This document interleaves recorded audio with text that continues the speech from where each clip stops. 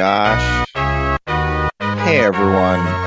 Welcome back to Newbie Star Trek. As always, I'm Marvin, and I'm here with Dan and Ricardo. Hello everybody. Hey, Hello. how's it going? Newbie Star Trek, the same name it's always been. Yeah. Shut up. Don't ruin it. You shut up. You shut up. It took us Fine. Well, goodbye everyone. It took us years to figure out this name. So as always, Ricardo has not seen any episodes of the series except for the ones we've already seen for the channel or the podcast. Yes. And also the one he accidentally watched, which I believe was Data Lore. Yeah. Yeah. And then I've seen the whole series, but I've forgotten much of it. And Dan is also seen some of it, and he's here, and we're all and here. I forgot most of that. So this podcast is an intervention where we're trying to figure out what's going on with Star Trek. Yeah, we're all trying to fill that Star Trek shaped hole in our lives. and force Ricardo to come along with us for the ride. We'll jam him in there too. Yeah. So this week's episode was Code of Honor. Spoilers, most of the cast of TNG claims this is the worst episode of Star Trek ever made. So Really? yeah. Jonathan Frakes called it a piece of shit, and he used a certain descriptor for the aside from the specific term he used is racist piece of shit. His full quote is, the worst and most embarrassing, and one that even Gene would have been embarrassed by, was that horrible racist episode from the first season, Code of Honor, Oh My God in Heaven. So that's a good tone setter for what we're going to discuss today. This episode came out in the 12th of October 1987. Dan, what was going on in this Halloweeny time? It wasn't quite Halloween yet. And actually, in my perusing of the time in question, there actually wasn't a whole lot going on. For one, Lisa and Cult Jam were on top of the charts with Lost in Emotion. Fatal Attraction was still it was dominating the box office and will continue to dominate the box office for several more weeks. Yeah, that was quite a phenomenon. It was. It made like $300 million. I mean, $300 million in 80s dollars. Just as a side note, like a movie like that, I can't imagine a movie like that making that much of a splash and making that much money these days, right? Like, heck no. It seems impossible. Not at all. Yeah, and it's like entirely that market from is gone, and it's entirely because of the sex appeal, right? I mean, so, huh? Well, Glenn Close was a fox at the time. Yeah. It's But actually, I wanted to bring up one more thing because I hadn't mentioned it yet. But throughout the previous summer, both the original Double Dragon and the original Street Fighter arcade cabinets were released in arcades. Oh, okay. And so those were slowly filtering through to North American, bowling alleys and things like that. And people Street Fighter 1. Yes, the very first Street Fighter, aka Fighting Street, aka the one that you had to punch really hard in order to punch really hard if you were lucky enough to find that type of cabinet that was pressure sensitive. Yeah, I've always wanted to try that. Like, have you ever seen those, Ricardo? which ones? Oh, the ones you have to punch? Yeah. Yeah. Wait a minute. Like the actual cabinet, there's like a little like punching bag thing. Yeah, so there were some Well, it's not that versions. a punching bag. It had two big pads, one red, one blue. One corresponded to punches, one corresponded to kicks, and it could register three separate strengths of intensity based on how hard you hit it down. Oh. And then there's just a normal joystick next to it. So Yeah. anyway, I've Street never seen Fighter. these. As if Street Fighter 1 wasn't already hard enough to control. Yeah, you So- really feel the struggle of battle when you're wrestling with the cabinet itself. Yeah. And clearly there aren't many of those still functioning today because come on, The act of punching it is destroying the very apparatus. in America, things don't last Yeah, in America. America's the country where people will put peanut butter in the coin slot so other people can't play the game. So this is fucking America. Yeah. Oh my American art. You say that, and the fact that it's so 100% true, and literally everyone listening to this has seen it happen. It's like it's depressing in a way. Yeah, it's like bubblegum or peanut butter. Some food is stuffed into the coin slot. Okay, so I know the gum. Like people putting gum on it, but peanut butter, I'd never seen that. Like, are these people bringing like a jar of peanut butter? Is it in a bag? How are they transporting this peanut butter? So so this is my theory because there was a family fun mini golf near where I used to live in Whittier in California, and that's the arcade I used to go to, and I don't know why, but every once in a while on the pinball machines, you would just see peanut butter stuffed in the slot, right? Oh my gosh. I feel like it's probably just some shit kid after school didn't eat his lunch. And he's like, this is going to be funny. I'm going to rub the peanut butter in my sandwich in the slot because fuck pinball. Actually, I think it was the Planters boys. They were trying to send a message.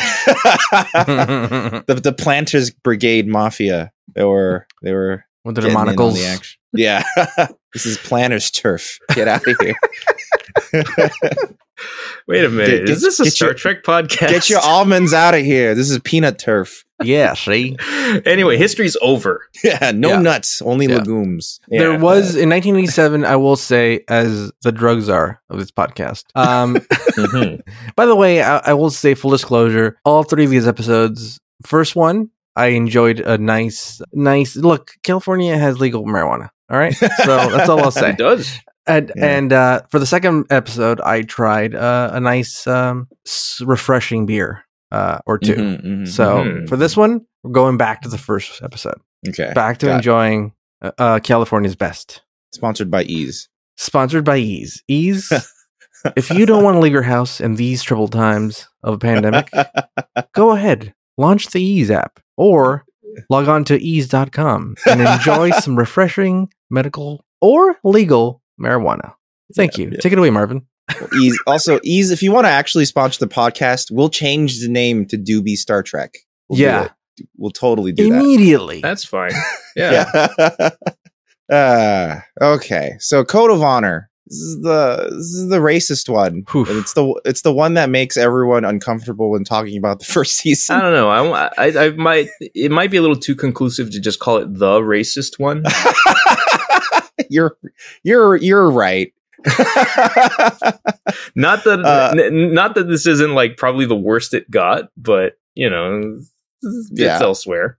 It probably, like, in my recollection of the series, it probably is the worst episode. But yeah. Anyway, Ricardo, having watched the episode, could you please give us a rundown? Okay, I'm going to give you the quick rundown. Then we're going to get to the nitty gritty of it. All right. First of all, just the wide definition of the episode. When the leader of an alien culture takes romantic interest in Yar, he claims her for his own, to this dismay of his wife, who in turn challenges Tasha to a fight to the death. Yes. They classic basically Star Trek. Classic racist Star Trek. So in this episode, first of all, I want to track where Wesley is. Yeah. First, we got to deal with his business. Wesley, look, we're going to get to the racist shit, but where is Wesley? He's fucking hiding in the speed elevator, whatever they fucking call it. And he's like, see, Captain, I haven't stepped 1 foot on the bridge. It's like, shut the fuck up, dude. You fucking... And clearly, Picard's like, well, I really want to get in fucking... in this doctor's fucking pants. So I'm gonna let this fucking idiot kid who knows it all onto the bridge. You just solved a problem for me, because I always wondered, what is his motivation for letting Wesley on the bridge at this point in time? He's trying to fuck Dr. Crusher, dude. Yeah. Well, okay, so it's either that or your original theory that where he feels some sort of guilt towards this possibility that he might be his own son. Yeah. Because even his crew is like, sir? Yeah, it's like... yeah. But weirdly, Riker's like, fuck it. And then he keeps letting it happen. Well, at the end of the episode, best part is that Riker at the beginning, when he sees Wesley, immediately goes, "Don't worry, sir, I'll get him out of the bridge right away." And Picard says no, and Riker sounds so indignant when he says no. What do you mean? No, I'm about to toss this bastard out the airlock. You warned me in our first meeting that you would fuck up any kid you see. Yeah. So I'm just trying to protect all parties involved here. I'm trying to get him out of here before you start kicking the shit out of him. And he's headed towards Wesley, and he's just about to backslap him back into the elevator. and he's like, no, let him be. And then by the end of the episode, we get back to Wesley, and he's sitting in fucking someone's seat. Fucking notorious seat stealer, fucking Wesley Crusher, just habitually line stepping on people's seats. He's just sitting there pushing buttons. God knows to what. Could you imagine this? What's the equivalent? Like they're in a naval ship that has that's traveling with civilians, and they just let this fucking bitch ass fucking teenager just show up and touch buttons on the fucking deck. And I like to think they gave him a console that does nothing. Like, you know how when you're playing games with like your cousin or something, and then you're right. You give him the remote. You give him the remote that doesn't work, or the one with no batteries. Yeah, he's just pushing these buttons, and things happen, and Wesley's like, "Ooh, I'm helping." Wait, and the thing that we all need to keep in mind here is that in the very episode previous, Wesley fucking took over the whole ship and endangered everyone's lives. The fact that there's no repercussions for that is shocking. He should have started this episode in the brig. Yeah. He should have started it. This is how the episode should have started. Or Picard should have responded when Beverly was saying maybe he should be on the bridge with. Do you remember the last time? Yes. He fucking started a mutiny. Like, why would I let him back in any control ever again? This is how the episode should have started. Just like fucking Rambo First Blood Part 2 starts. Wesley is fucking crushing rocks in some weird prison, dude. He's sweaty as shit. And fucking Luke comes up and he's like, "Hey, Wesley, I have a mission for you." he's like full grown Wesley Crusher. But he's crushing rocks. And they pull him out of jail to do a suicide mission. But no, this kid's running free, and he took hostages in the last episode, and now he's wanted for war crimes in certain planets, and he's just walking around free.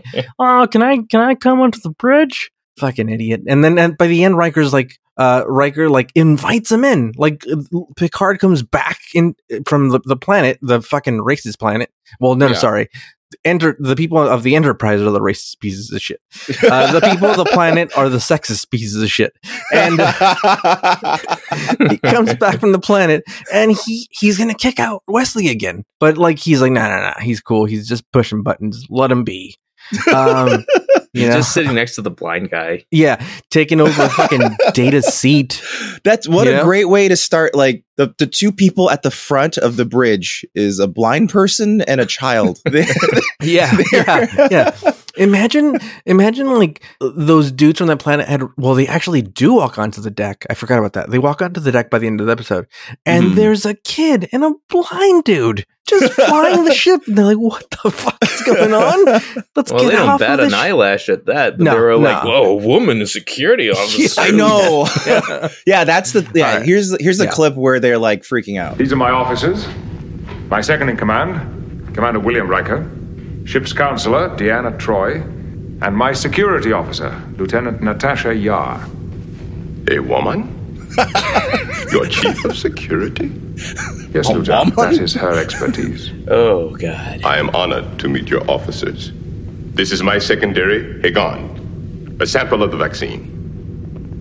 My duty, Lieutenant. I'm sorry, but I'm required to inspect... Out of my way, woman! How interesting. He's just flipped her. May we prove as surprising to you. All impressive 80s TV martial arts were flipping. Yeah, it's the safest stunt. Yeah. That's why. Yeah. Onto that hard floor. One thing that I noticed, I don't know if you guys noticed it on this viewing, but right before they the what's his name? What's the leader of that planet? Lutan. Lutan. Right before Lutan and his folk. Oh, it sounds like Wu-Tang. Right before the Lutan clan. Wu-Tang, and let's just call them Wu-Tang. I like that better. The Lutan clan. Right before the Lutan clan show up into the Enterprise.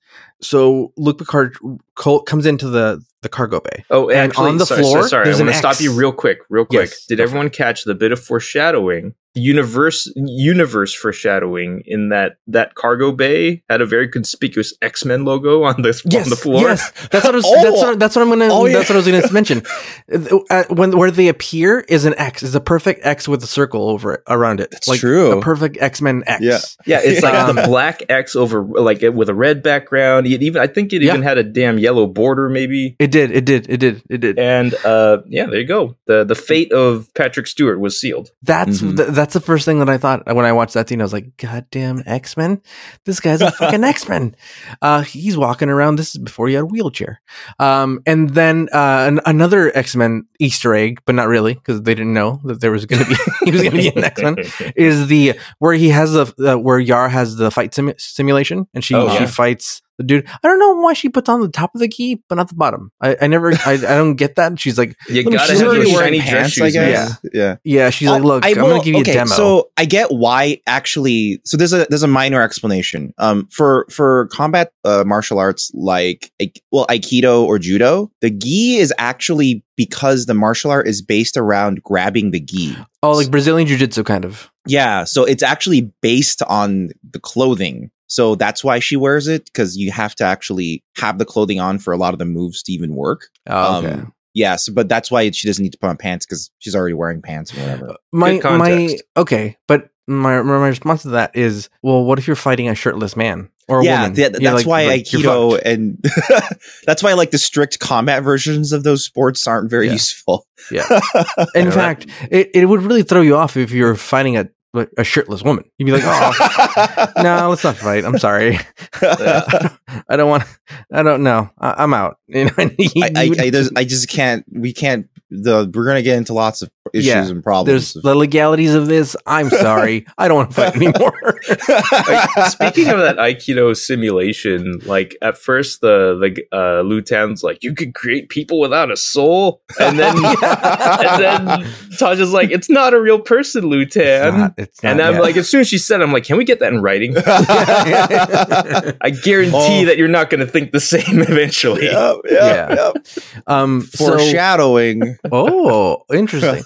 But this room is very much like the that room. I forget what it's called in X-Men. Danger Room. It has the same feeling to it. Oh, definitely. That's the premise, is that initially they need the vaccine, so then they come aboard. Yeah, and now that vaccine really is weird, so really like thoroughly like cock blocked in the plot writing. It's like, oh well, as soon as we tried to replicate this vaccine, it just didn't work anymore. Yeah, well, why not? It got deadly. Sometimes replicators are great, but sometimes they're just shit. Yeah, they just don't. It's like, are you telling me that the society that you are like boldly claiming is more primitive than your own and less technologically advanced than you? Why can't you replicate their vaccine? Why do they have transporter technology? This episode is full of horrible contradictions. Like this is not a very well thought out episode. But Ricardo, sorry, continue. No, so in this episode, the Lutan clan, they say, hey, you want to see the demo? I heard there's a king of the demo here that does a lot of Aikido. Want to see it? And so they go to the thing, but Luke Picard, he says it does a lot of things, and it came off like, hey, you can fuck in there, dude. And it's safe. Totally. It's safe. Yeah, it's absolutely. Safe. I imagine it's actually probably like an actual part of like okay, for example, so Vulcans go through a thing called a Ponfar. Yes. So like Vulcans are very like logical and supposed to be emotionless, right? Mm-hmm. But one of the things that happens with Vulcans is that all that sexual urge builds up, and they got to do something with it. So every decade, they just go on a crazy fucking spree, and that's every 7 years or something. Yeah, some amount of time they do a Ponfar. Oh, I think it was actually in Voyager. Tuvok goes through his Pon farr, but he's stranded and there are no Vulcans to fuck. Uh-oh. So they create a Vulcan simulation in the holodeck. He just goes on a fucking spree in there, I believe, if I remember correctly. Yeah, so it's totally a sanctioned thing. Oh, it's funny okay. that you For the bring up holodeck. Pon farrs in regards to this, because the Pon farr that put Spock into a frenzy is what Yeah, resulted in it's like the that famous- fight to yeah. the death. Yeah, you're half expecting that music to play in this one's battle Exactly. too. but it never Yeah, I was did. about Yeah, to bring it never- that up. It's like it Yeah. feels like kind of an echo of that sort of. I don't know, the fight to the death. Like it feels like it was just kind of Way like, dumber remember? though. Remember that? like that the original series version of that fight already looked kind of awkward, but they managed to make it look even more horribly awkward in this episode. Oh, it's so good by being. Anyway, so we're getting terrible. really ahead of ourselves. Sorry. Yeah. No. So I'm glad this is information that I need, just personally. So they do use the holodeck. They use the holodeck for Holodeck. orgies. The holy deck to really get down. Good to know, because that's what they're hinting at. Like it's just like it could do a lot. Yeah, of he's going like, hey, Yeah. just to seal the deal. Yeah. I mean, maybe. Yeah. What kind of shit are you guys into? And so she shows him the demo, and then like this dude's in love. Like, and then they cut to like Deanna Troi, and they're like, I sense a lot of like, basically she's like, these guys are fucking horny, dude. These guys are horny as shit, and they. I think. Sorry, one thing Go I ahead. think we should mention is that we haven't gotten across the fact the entire planet is black. yeah. So Right, all right. these things where they're like primitive and stealing white women and like Yeah. all these like weird tribal customs, it's quite weird and problematic. Yeah, and being, Probably not just in hindsight, but probably at the time as well. oh yeah, But they went along with it anyway, which is really odd. Yeah, it's weird. Like they're like, hey, this planet, this I'm- African American planet is going to steal this white woman, and Yeah. they're like, okay, all right, well, let's film it. I'm glad you brought it back around to that, because I wanted to mention this, because one of the first things you hear about this race of people before you see any of them is that they call them, oh, they're very closely humanoid. Yeah, it's such a weird way to But phrase. then when you actually see them, they are clearly 100% humanoid. The only thing Yep, that's different about them is that they're black. Yep. Yeah. Yep. Also, they have like all the men have like a scar on their face. Who cares But- about the scar? But you don't even know if that's like a cultural thing, you know? Is it Yeah. cultural or Probably- genetic? Yeah, you you don't don't even know. know. Yeah. They're clearly It's like- dudes. Like when I They're first just saw fucking it, dudes. it's like when I first saw it, I was like, if they tried to make like a space Wakanda in the 80s, this is what it would be. Where it's just like, Yeah. what is Africa? Yeah. I guess this is space Africa. Let's just put this together. Yeah. And it's just They did do a good job. So like, there's a scene where they're like, they come over. So Yar has been abducted, and they go down to the planet to see what's going on, and they're having like little dinner, fucking lunch, and like you could see a sunset going down. It's a soundstage, clearly, but it's really well done because like the back feels like the sun's going down, so like it's like, Well, it's like beautiful, a reddish sky. yeah. It looks really nice. Yeah, it's really yeah, well done. Yeah, and in the Blu-rays, it like the color is super rich and it looks really nice. wow. So Yeah, it's I like think it's very important to be very clear about what is well done. yeah, yeah. Yeah, it looks like you're in a jungle, like in a jungle like environment, Right. And it is. I mean, for it being a soundstage, it looks fucking awesome. This is one of the better built sets. The last episode, we saw some shitty fucking sets, but this Don't one worry, was you'll actually. see some more. Oh, really? It's Star Trek. So Yeah. Shitty sets And- are coming. They're coming. wait until you see that barrel fall. Ooh, yeah. Or even the very next episode. I guess so, huh? That's Yeah, coming. yeah. That's coming. Yeah. Anyway, sorry. and then so this group of people, this planet, it's very weird because like, so they, first of all, they're really horny. They're kind of sexist, but also like the women hold all the power because they own all the land. But then like you could have a lot of, it's really weird. Like then you could have many wives, so that way you own more land. But then like fucking, Or it seems like the wives can have multiple husbands. and then that's what happens. Well, and so way- wealth is land. Like right? he calls his wife his first one, as though they're implying true. second and third ones. Yeah, so that implies that everyone is polygamous. So Yeah. I guess so. yeah. That's And then weird. at the end, so she wants to challenge Yar to fight to the death, because she wants to be the number one wife, and this dude wants to take Yar as his number one, and there's a lot of number ones. So is Riker's number one, like Yes. Luke Picard's gonna fight somebody, this is my number one, you bitch, and they're gonna fight to the death to be the number one wife. But it's like, you own all the land. Why do you have to fight? Let her. She doesn't own any land. She's on a fucking spaceship. It makes the politics really confusing. Like, I don't quite. And the kicker on all understand that it. is that they keep on trying to imply that this is reminiscent of how, older human civilization was, but it's like, who was like this? Who had this setup? I mean, we're not history experts, I so guess there's not, some but- weird, obscure culture that did that. But like, okay, Dan and I are Korean. I don't think Koreans ever did that, right? That doesn't sound right. I am not an authority on Korean history. Yeah. I don't think China or Japan ever did that either. And, I think it was just all men. So Yeah. but then, and like warlords, but then like, I don't know what culture.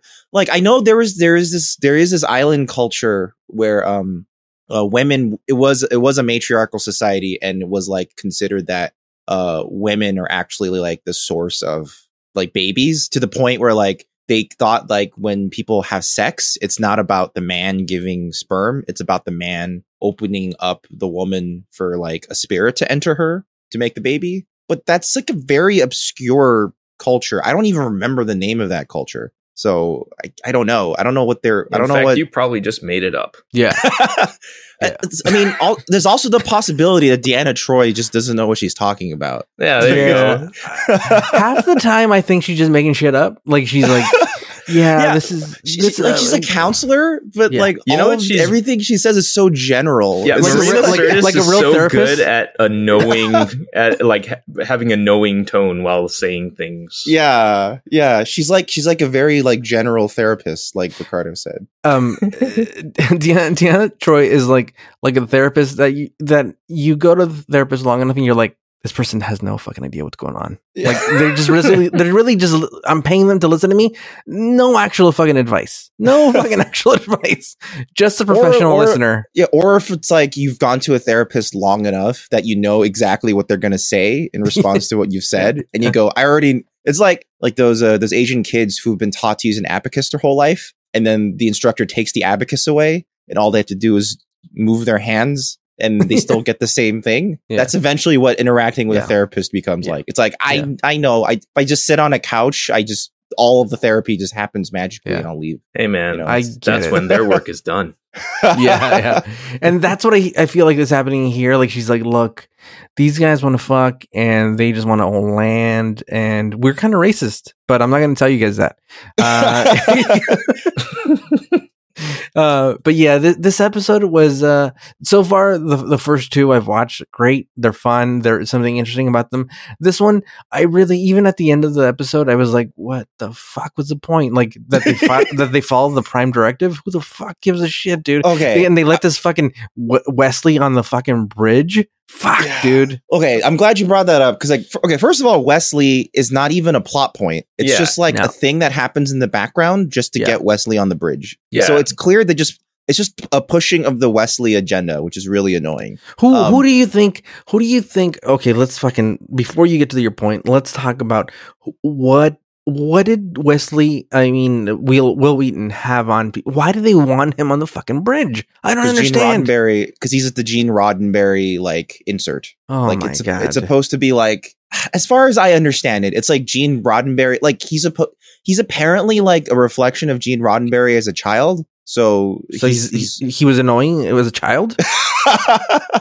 Possibly. I don't know. I've heard a lot of different theories, but that's one prevailing theory, is that it's just Gene Roddenberry having that. The other thing I've heard is that he wanted to like be able to reach to like a younger audience. So like he thought like a kid insert, like Jackie Chan Adventures had Jade Chan, like his niece sidekick. That's like a classic, like, give them someone they can really, I mean, that's what Robin was even. And exactly. And a Scrappy Doo and all those things. Yeah, look at that. The Scrappy Doo turned out fantastic. So yeah, everyone loves Scrappy. Da-da-da-da-da, puppy power. Yeah, that's a thing that everyone loved. Yeah. Everyone when you showed up in the Scooby-Doo movie written by James Gunn and he turned into a huge villain. Oh, I didn't know that's right. That's right. Yes. Yeah. That happened. Oh man, I never seen that movie. That's great. Yeah. Good job, James. Spoiler alert. Oh yeah. Nice going, Marvin. Spoiler alert, don't watch Scooby-Doo. So like I still don't understand, like this was one of the episodes where like I'm like I don't get what this is. Why did we have to watch this episode? This is a stupid episode.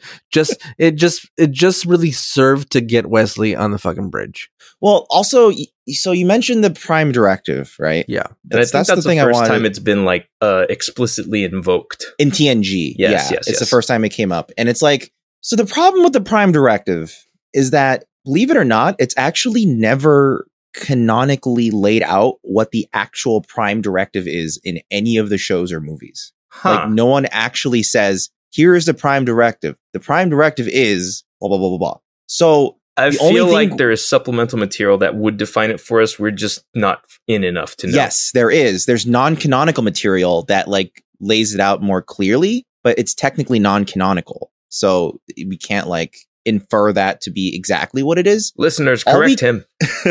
If I'm wrong, please. I'm probably wrong about hundreds of things about this show. So please feel free to correct me if I'm wrong. We are standing on a platform of butter and jelly. Yes.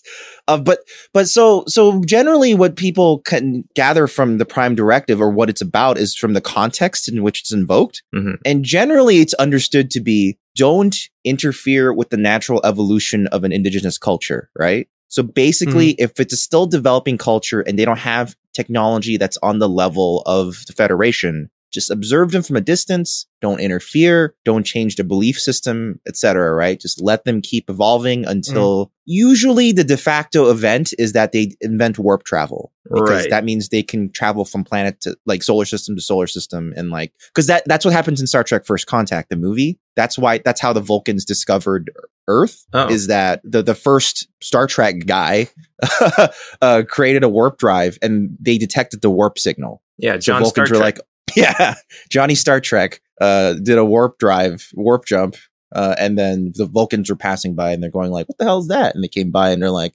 oh, you guys are here. So that's that. But here is like jumping ahead a little bit, because like Tasha Yar gets kidnapped, right?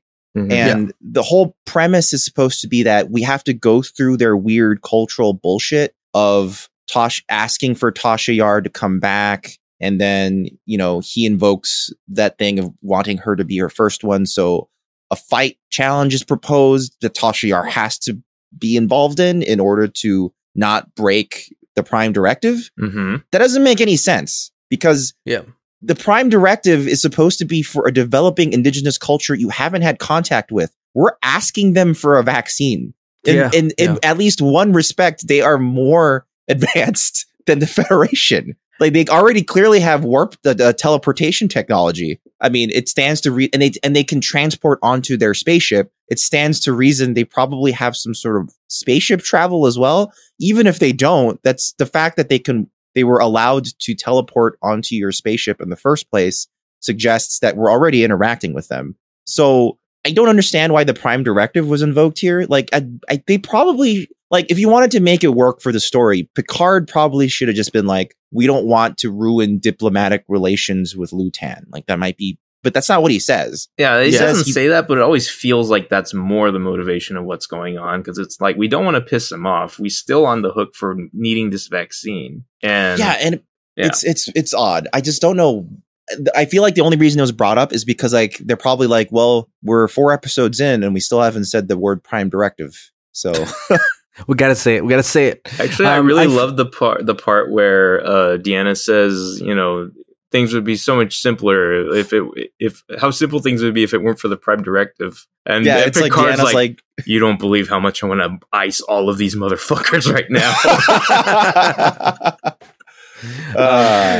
So the more and more I think about it, you're right. Like this is space Wakanda because like the vibranium is the vaccine. Yeah. You know, everybody wants to get it. Absolutely.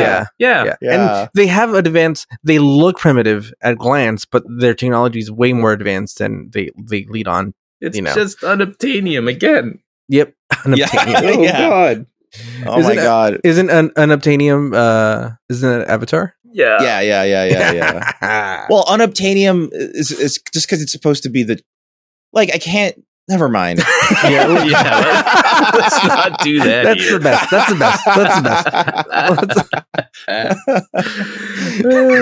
Fuck it. You just did exactly what Picard did. It's like, well, I don't need to be ranting to people. Oh man, that's okay. When we get there, I have the clip ready because that's my favorite part of the episode.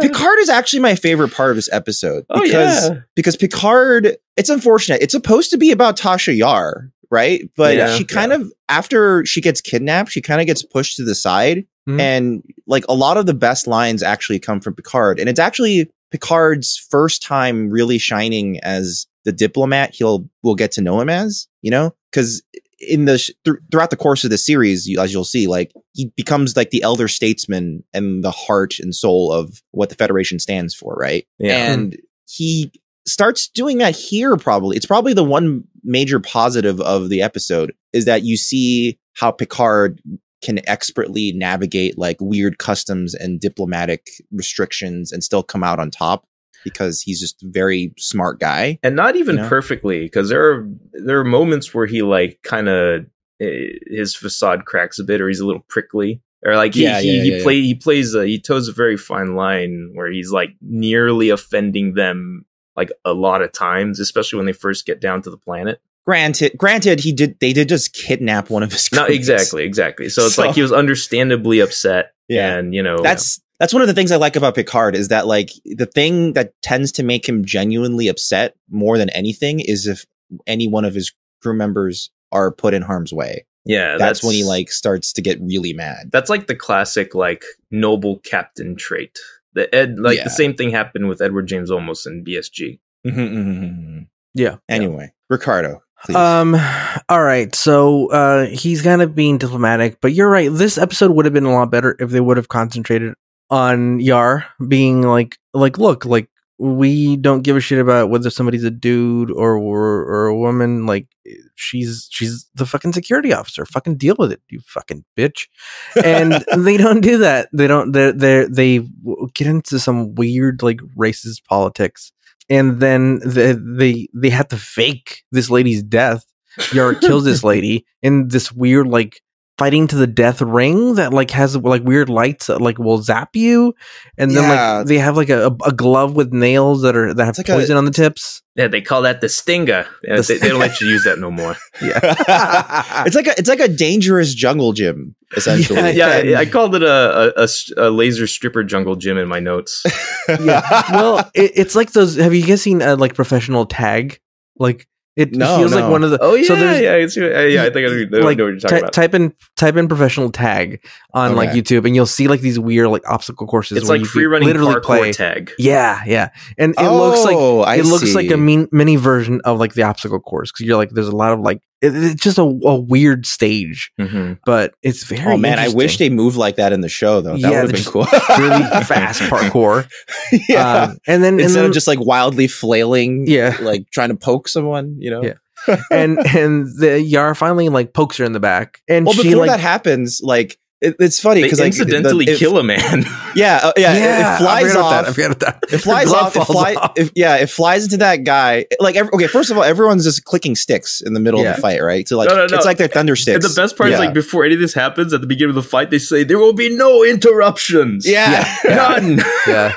None. No interruption until someone's dead. Yeah, and then they start with the sticks. And they play the sticks, So that's fine. That's their version of the thunder sticks. And then the glove flies off and it lands onto the guy. And he doesn't, apparently he doesn't feel it. Like he doesn't feel it go through, like he seems so bewildered and confused. Yeah, and he's like, what the fuck is this? Why would she do this to me? Why would she throw her glove? And then he takes the glove and is gonna hand it back to her. And he's like, oh my God, I've been fucking stabbed. Pay like $120 and then for these tickets. These are, and he dies. And he dies. Yeah. They carry him off, and everyone's like, "Oh, okay." And they start playing the Thundersticks again. like nothing matters. You know, like give her back the glove, even though we said we shouldn't interrupt the fight. Yeah. Technically, she lost the glove. She doesn't get it back, and she's screwed. But no, they give her back the glove, and then at one point, like she's in danger of losing the not Yar, the challenger, and the dude who's. Yeah, the dude who's like second in command, one of the Lutan clan.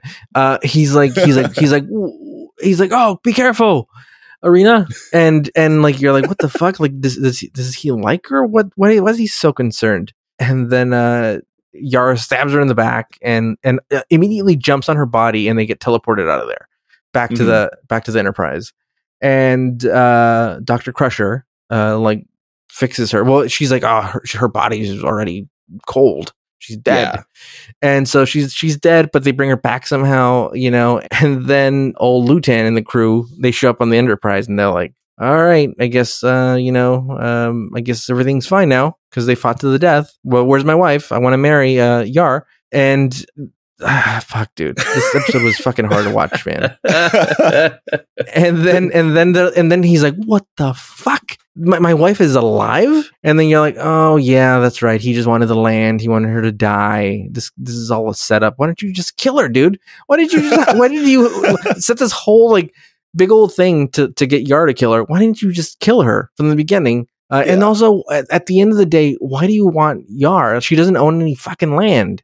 Well, I think it's confusing, but I believe the ploy is that he doesn't actually want Yar. He just wanted to make his wife jealous to have fight. Her die in an honorable way. Well, so that he will inherit the land. I actually read that differently. I think the ploy is that he was more physically attracted to Yar, and so he wanted to keep Yar as his first one, but if Yarina had died in combat, then Yar would have inherited her shit. Oh, okay. Oh, I see. Okay. I see. Yeah, that makes sense. But either way, he's winning. That's why Picard has a conversation where he's like, either way, it's you win. So yeah. And all the while, Lutan's like, oh, I don't care about women.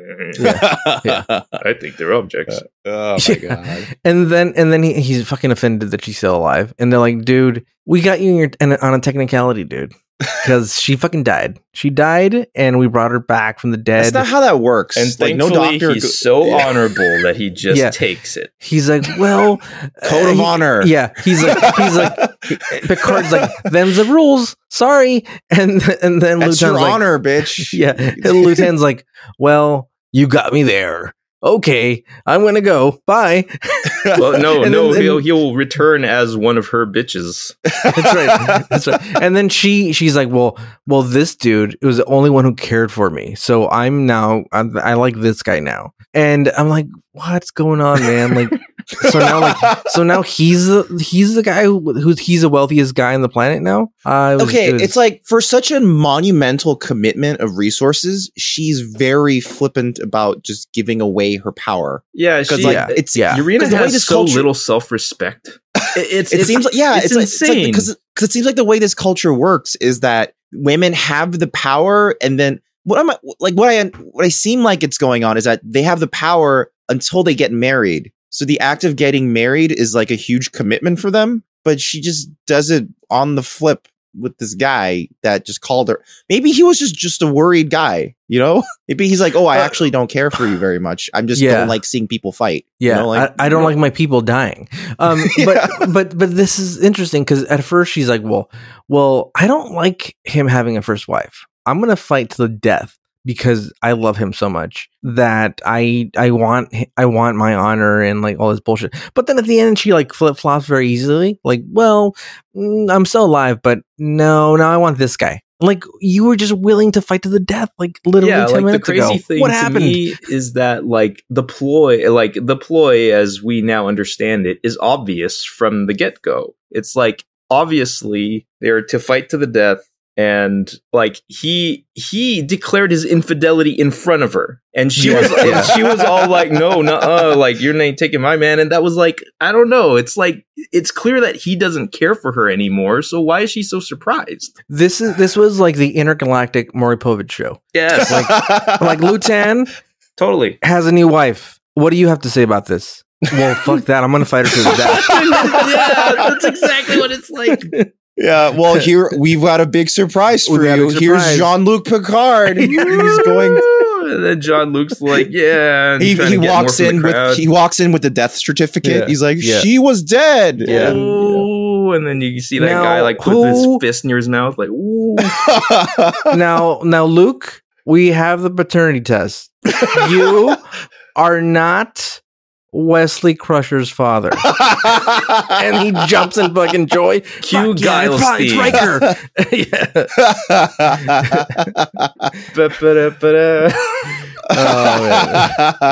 I would watch that episode of Star Trek. Oh man, the one where Jean-Luc Picard is worried about being a father. Yeah. And then they have another guy who's like, fuck, it's probably me. And they go to him and it's not him either. It's Riker. He's like, it could be me. It could be me. But it's like, you never fucked the doctor, dude. And you just met her. Wesley was full grown when you met her, you idiot. He's like, I don't know. We can't rule it out. Can't rule it out. I might have been drunk and time traveling. Yeah. They probably, in the world of Star Trek, that's actually not super unlikely. Yeah, they probably had sex while slingshotting around a moon. Yeah. Dilated there was some time. Yeah. Oh man, this episode, not very good. Yeah. So just for some context for why the episode is this way. Apparently, the original premise of the episode was supposed to be that they were a very Japanese samurai style. I was going to bring that up because I saw that too. And it's like, well, like you hear all this shit about honor. It's like, well, this sounds like stereotypical racist Japanese shit. And then apparently in the script itself, it was stated, okay, the initial contingent that transports onto the Enterprise is black, but when they get to the planet, it's all mixed race. It's like, I don't think that they explicitly stated that it was mixed race, but the only characters that were explicitly described as black were right. Yeah, I think you're correct. Yeah. But the weird thing is, I guess they made two big decisions. They were like, well, let's just make them all black, whatever. And also, while they're black, let's put some like space Wakanda clothes on them, and we'll see how that goes. And it just ended up being like, I feel like Star Trek is a show that's trying to be progressive, right? True. But they often don't grasp it. Because like Gene Roddenberry, he often had this approach where he was trying to be progressive, but sometimes, not just sometimes, a lot of the time it's bumbling and like a terrible way to approach it. It's worth remembering that no matter what, these episodes are still written by a bunch of white dudes. Yeah. Exactly. That's the perfect way to put it. At the end of the day, it was just a bunch of white dudes trying to pretend that they could write. They could only get so woke. Yeah. Or just have any understanding of what a space African culture might be like. Or why bother with that in the first place? You say that like there's a proper way for it to be done that everyone knows. Well, maybe a black person would know, right? I don't know. Anyway, the highlight of this episode to me is that a lot more of Picard's personality tends to come out. Yeah, and there are these two moments that kind of make the episode at least enjoyable to me, which is there's the part where Data is trying to explain something to him, and it's this one right here. Let's hear the analysis. It is a highly structured society in which people live by strict codes of honor. For example, what Lutan did is similar to what certain American Indians once did called counting coup. That is from an obscure language known as French. Counting coup... Mr. Data. Oh yeah, this. The French language for centuries on Earth represented civilization. Indeed. But surely, sir... I suggest you drop it, Mr. Data. So... I like that because it's like, yes, Picard is very French. Only that And he's he's not very- at all. Listen to him I know, talk. I know he's a very French British man whose family owns a vineyard in France, but also he's a British man who likes Earl Grey tea. So, Bonjour. I don't know. Yeah, exactly. Je suis that's the- Jean-Luc Picard. Yeah, exactly. That's the perfect encapsulation of Jean-Luc Picard's culture. The But other he gets is so that, salty right away. That is pretty funny. yeah, I really like that aspect of his personality coming out, where he's like a bit, because there's a thing that happens in DS9 as well with Commander Benjamin Sisko. Oh, I thought it was Cisco the Dragon, Where the Thong Song guy. Yeah.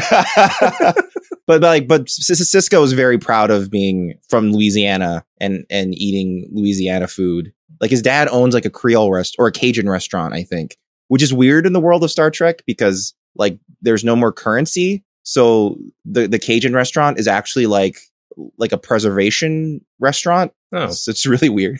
Yeah. And he also likes baseball, and everyone always makes fun of him for liking like a dead sport because no one plays baseball in the future.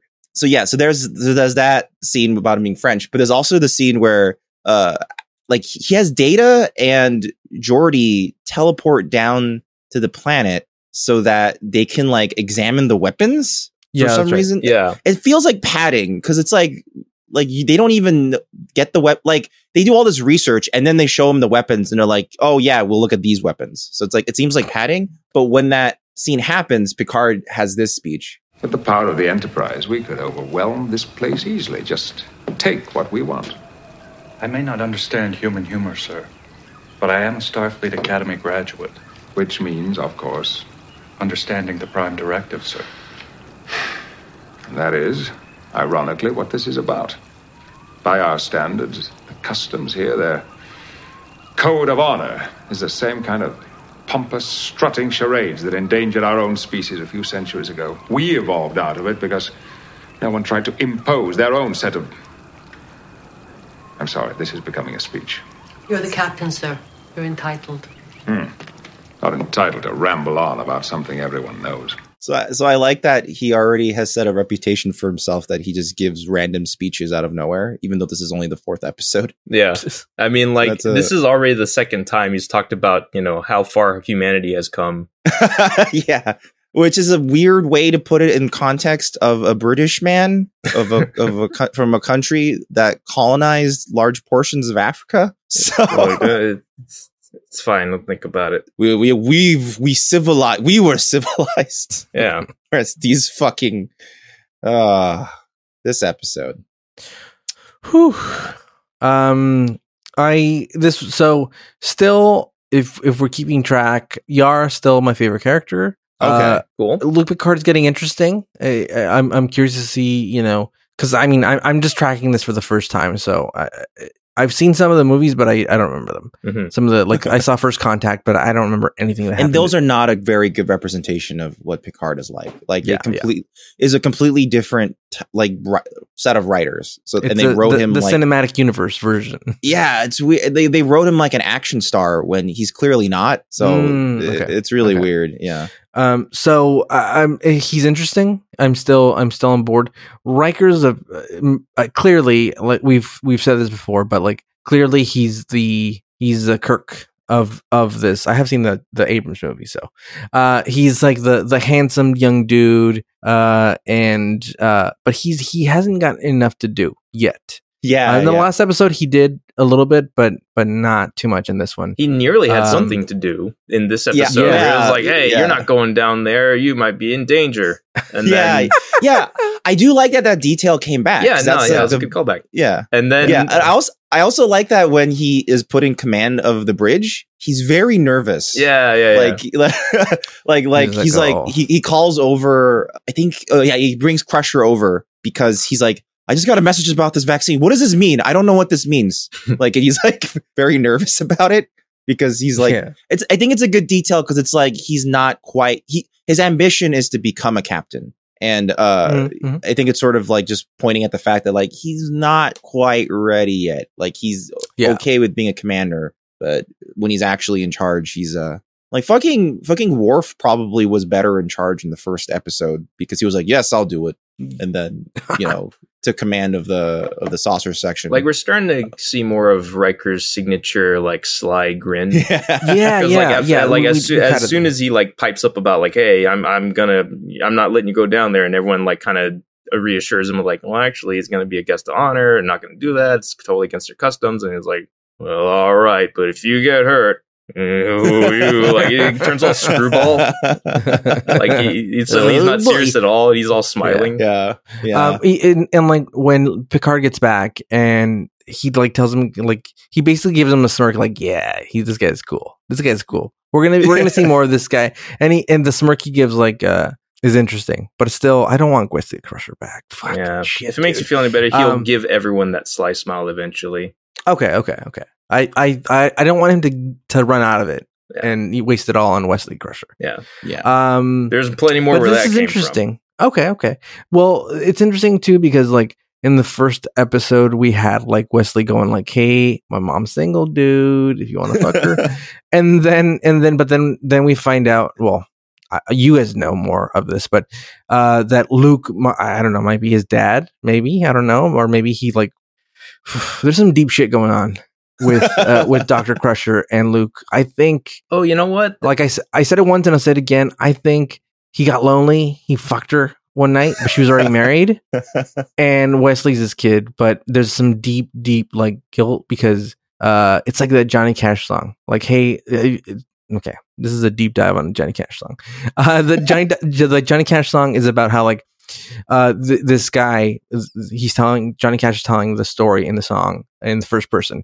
He goes to jail and he's being charged for murder, and he can get out of it, but he'll have to tell a judge that he was fucking his best friend's wife. Whoa. And he decides to die and get executed rather than, like, besmirch her honor. And that's what I feel like is going on right here. This guy's the Johnny Cash man, and he fucked this guy's fucking wife, and he doesn't want to say so. That's my theory. I'm holding to it. 3 episodes in, my theory's holding strong. All right. What would you rate this episode? What are we doing again? Out of 10? Out of 10. Out of 10, I would give it...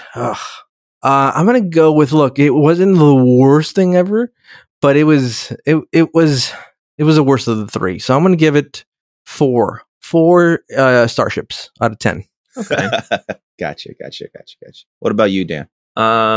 Well, seeing, like, I have seen some of the better episodes that the series has to offer, so knowing where it can go from here, I'm going to call this a 2. Yeah, I think I'm a 3.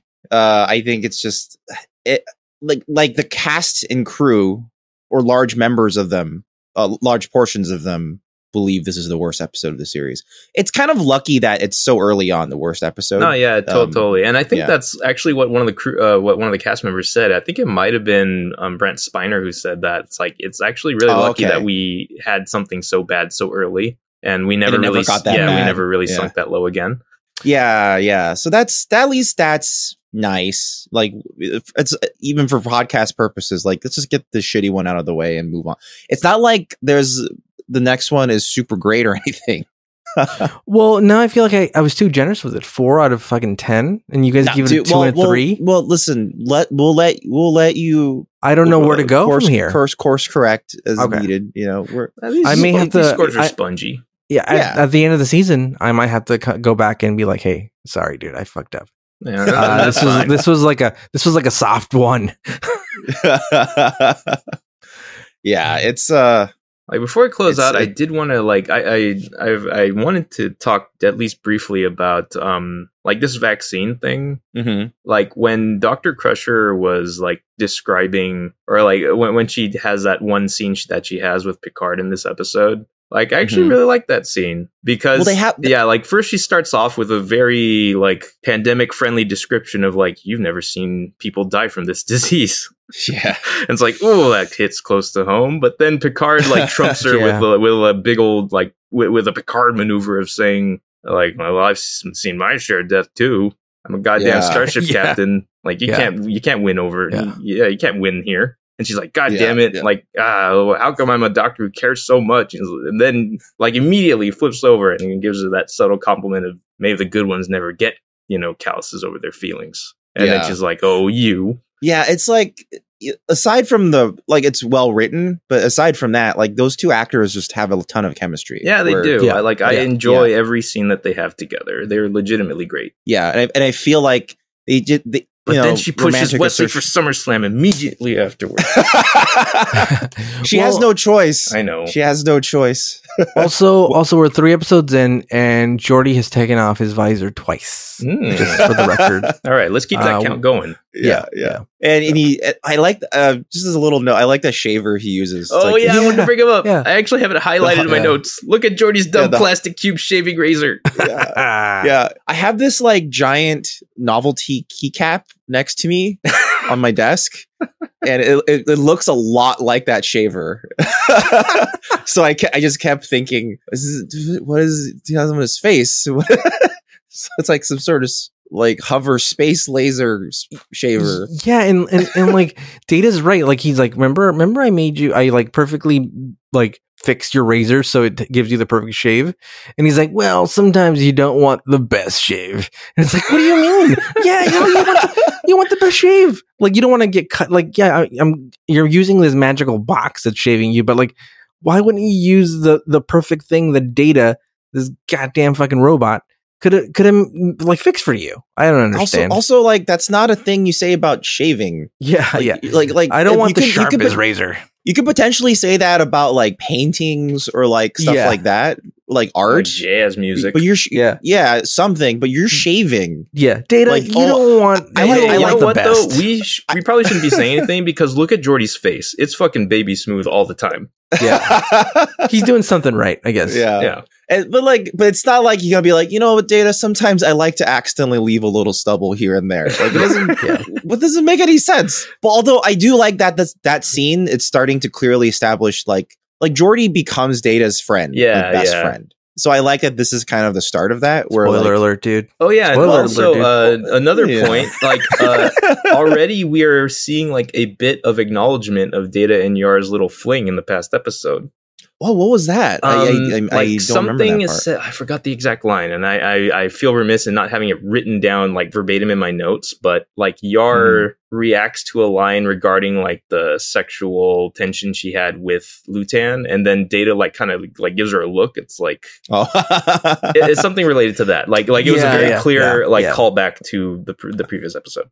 Yeah, It's funny that like Tasha turned like because she's such a cool no nonsense character in previous episodes, and this one like her character is basically reduced to, well, he's really hot. Well, So I kind of want to do it. wait, hold Like, on. We can't say previous episodes when there's only been 3. 2 previous, and the one previous she was sexing up everybody. Yeah, it's true. I guess so. That's the thing. That's the thing about this episode is that like you can't throw this episode right after the fucking everyone's fucking episode, dude. You know what I mean? Yeah, when you Everyone's just in the think wrong about spot. what Yeah, it must it's have in the been wrong like to spot, absorb these episodes Yeah. in like that Yeah. sequence in in that timeline, it's Yeah. like, what were these people going through? What is this show? Yeah, what is this Well, show? yeah, imagine you're watching like them air like every week, and you're like, you get to episode 2, and you're like, God damn, dude, it's getting fucking sexy, dude. None of that Really fucking fast. bullshit. Yeah, none of that bullshit with fucking It's like, you like pointy sex, huh? ear- How about racism? yeah. Let's go to all the isms Yeah. right away. But yeah, so not the best. This is one of the ones. So like, I'm keeping track of like, okay, so like the as we call it, the sex episode, last week's episode, or like the Wesley hijacks the whole Enterprise episode. I would watch that again. Mhm. There's a lot of funny stuff in it, but this one I don't care to ever watch it again. Fair. Mm-hmm. Yeah, hard pass. Very fair. Yeah. That's completely understandable. Yeah. So and the next episode, The Last Outpost, is the one where we see the Ferengi, who themselves are sort of a racist depiction of Jewish people. So Yeah, and that's kind of hard coded mhm. into the lore of the universe there. yeah, it's something you can't really ever divorce from the DNA of Star Trek. The fact that the race itself is just kind of fucked and poisoned this way. But here we are. We're gonna get into that. And in the meantime, if you want to catch more episodes of Newbie Star Trek, you can find it at newbiestartrek.com. And also, if you want to catch the other podcast we're all on, which is the Fugitive Frames Film Podcast, where we just talk about, well, we don't just talk about, we come up with the topic. Usually we have a guest on who will figure out a topic they want to talk about, whether it's like something as specific as a specific year or in general, like horror movies or 80s action movies. Or Netflix recommendations or stuff like that. What we're trying to do every other month, what we're going to try to do, Netflix recommendations, Amazon streaming, opinions on Unobtainium. Yep. We're going to have a whole episode devoted to Avatar and its sequels. Perfect. What they're going to be, theories. The ACU must be acknowledged. Yeah. One thing I am excited for when we finally reach the year 2022 is that we were talking about eventually doing a Matrix retrospective once the Matrix sequel comes out. So that one preemptively I'm excited for, because spoilers, I love the Matrix. So if you want to catch the Fugitive Frames Film Podcast, you can find it at fugitiveframes.com. We also have a YouTube channel called Fugitive Games, where Dan and I think at this point also Ricardo and Marcel, because you guys are also been recording some videos for our channel. Spoilers, it's going to be something for Halloween or the Halloweeny month. And, we're peeping and we're creeping. Yeah. And we basically do Let's Plays. Sometimes we do reviews and some other fun stuff, but you know, it's if you want to just hear us talking some more shit while we're playing games kind of mediocrely. You could go to fugitive.games. That's the URL, or search on YouTube for Fugitive Games. And then the podcasts, you can find them all over now. Like Newbie Star Trek is, I think at this point, I'm pretty much every major podcast portal. Yeah, pretty much everywhere. Anywhere fine podcasts are sold. Yeah. The only caveat is that for some reason it's still not showing up on the Google search. So if you guys want to subscribe for it for Google Podcasts, I would suggest just clicking on the link on our website. It just takes you to our page, to the Google Podcast page. You can just click subscribe and you're done. But we're also up on Apple Podcasts, which means, it's distributed on lots of different podcast portals like Podcast Addict that uses the iTunes search engine. And then also Spotify, which is a really nice, easy way just to listen, because everyone's got Spotify at this point. So you can just listen to there. But yeah, next week we're going to talk about The Last Outpost, which is going to be the one where we're going to probably be making fun of the set a lot. So in the meantime, I've been Marvin. This has been Ricardo and Dan, and we'll see you guys next time. See you later. Later, How guys. am I not myself?